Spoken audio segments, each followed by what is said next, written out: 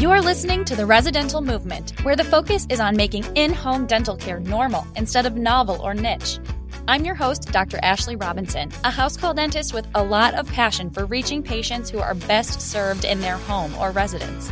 I'm here to encourage, equip, and empower dentists like you to begin offering in-home dental services for patients who cannot get to the office, while also enjoying a more balanced work life. We discuss everything from dentistry, business, ethics, mindset, and more. Listen in to learn how you can become a part of the residential movement. Last week, one of my patients let me place 4 restorations in one visit. This may not sound like an amazing feat to a chairside doc, but for me and my patient, that was incredible. My patient is an older adult with dementia and mobility challenges. She once told me that to her, every day is the same. But for me, each day with her is very different. Certain days, she's very cooperative, and other days, I'm not able to do any work on her at all.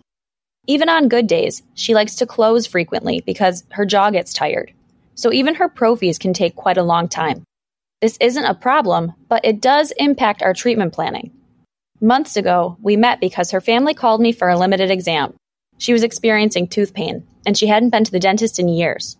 I was able to grab an x-ray and refer her to an oral surgeon for a molar extraction that I just would not take on in her house.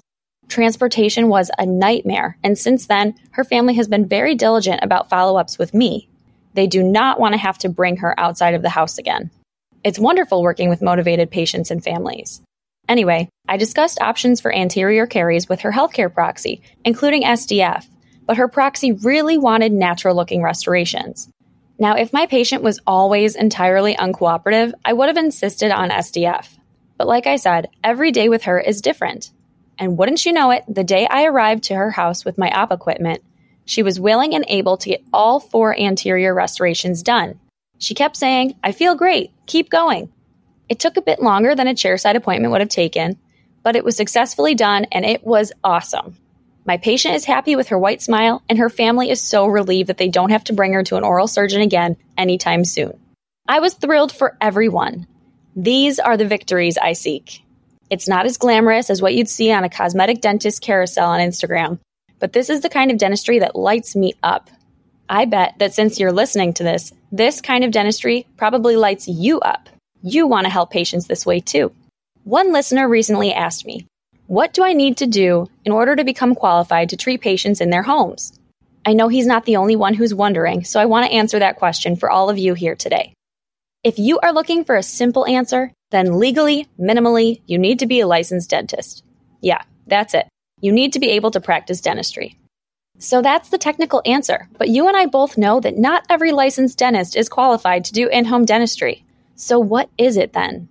Maybe you're thinking back to episodes 13, 15, and 18, where we heard from other docs about their suggestions for CE, which, yes, can teach you a lot. In episodes 17 and 22, you heard me share feedback on the different conferences I've attended where I've taken CE. I like CE, but that isn't what qualifies you. The other day, I spoke to a listener who is in residency to become a geriatric specialist. That residency program sounds like a perfect way to learn more about patients who could benefit from in-home dentistry. I know I learned a lot about patients with special needs during my residency, too. Residencies are incredibly valuable, but they're not what qualifies you either. Finally, you know that I'll soon be offering Dental House Call Practice Academy, a course to teach you how to start your dental house call practice. I think this course will save you a lot of time and stress, so sign up for the waitlist at residentialmovement.com/DHCPA. But I hate to break it to you, even taking my course isn't going to be the thing that makes you qualified to do this. There are endless resources and opportunities for you to learn more about in-home dentistry, medically complex patients, or to sharpen up your clinical skills, and I do encourage you to take advantage of all of them. But you could read and review and simulate and practice forever. You could be the most decorated academic sitting up in your ivory tower, and you still wouldn't be qualified to treat patients in their homes. Because you know what really qualifies you to do this type of dentistry? Your calling and your experience. The best way to become qualified to offer dental house calls is to follow your calling and go out there and gain some experience helping patients in their homes. I'm a religious person, and there's a saying in my faith community that can't be quoted from Scripture but is based on Exodus chapter 4 for those who are going to fact check me. This saying is that God doesn't call the qualified, He qualifies the called. A funny example for anyone familiar with Bible stories is that professionals built the Titanic and Noah built the ark. All this means is that if you feel a calling to pursue this work, you are ready to start doing it. You will learn what CE to take as you go.